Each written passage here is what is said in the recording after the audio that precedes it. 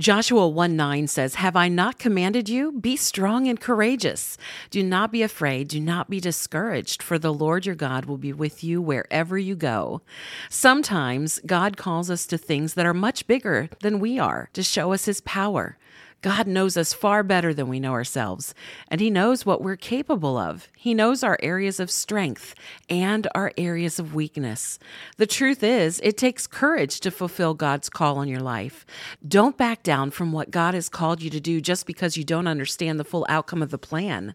I know for me in my life, that has been one of the biggest roadblocks. Years ago, I knew God was calling me to something new, but I didn't understand how it would work. So instead of being brave and pressing in, I allowed fear to dictate my path.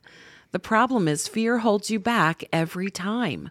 Courage, on the other hand, says, I'm in this for the long haul. Courage says, I may see things fall to my left and to my right, but I trust that God has a plan that will prevail. Without fail, God continues to gently pursue us. He uses people we know to confirm a decision as well as complete strangers. Aren't you so thankful we serve a God who is patient enough with us to continue to chase us down? It's not always easy. Sometimes we doubt ourselves. Sometimes we have others doubt us as well.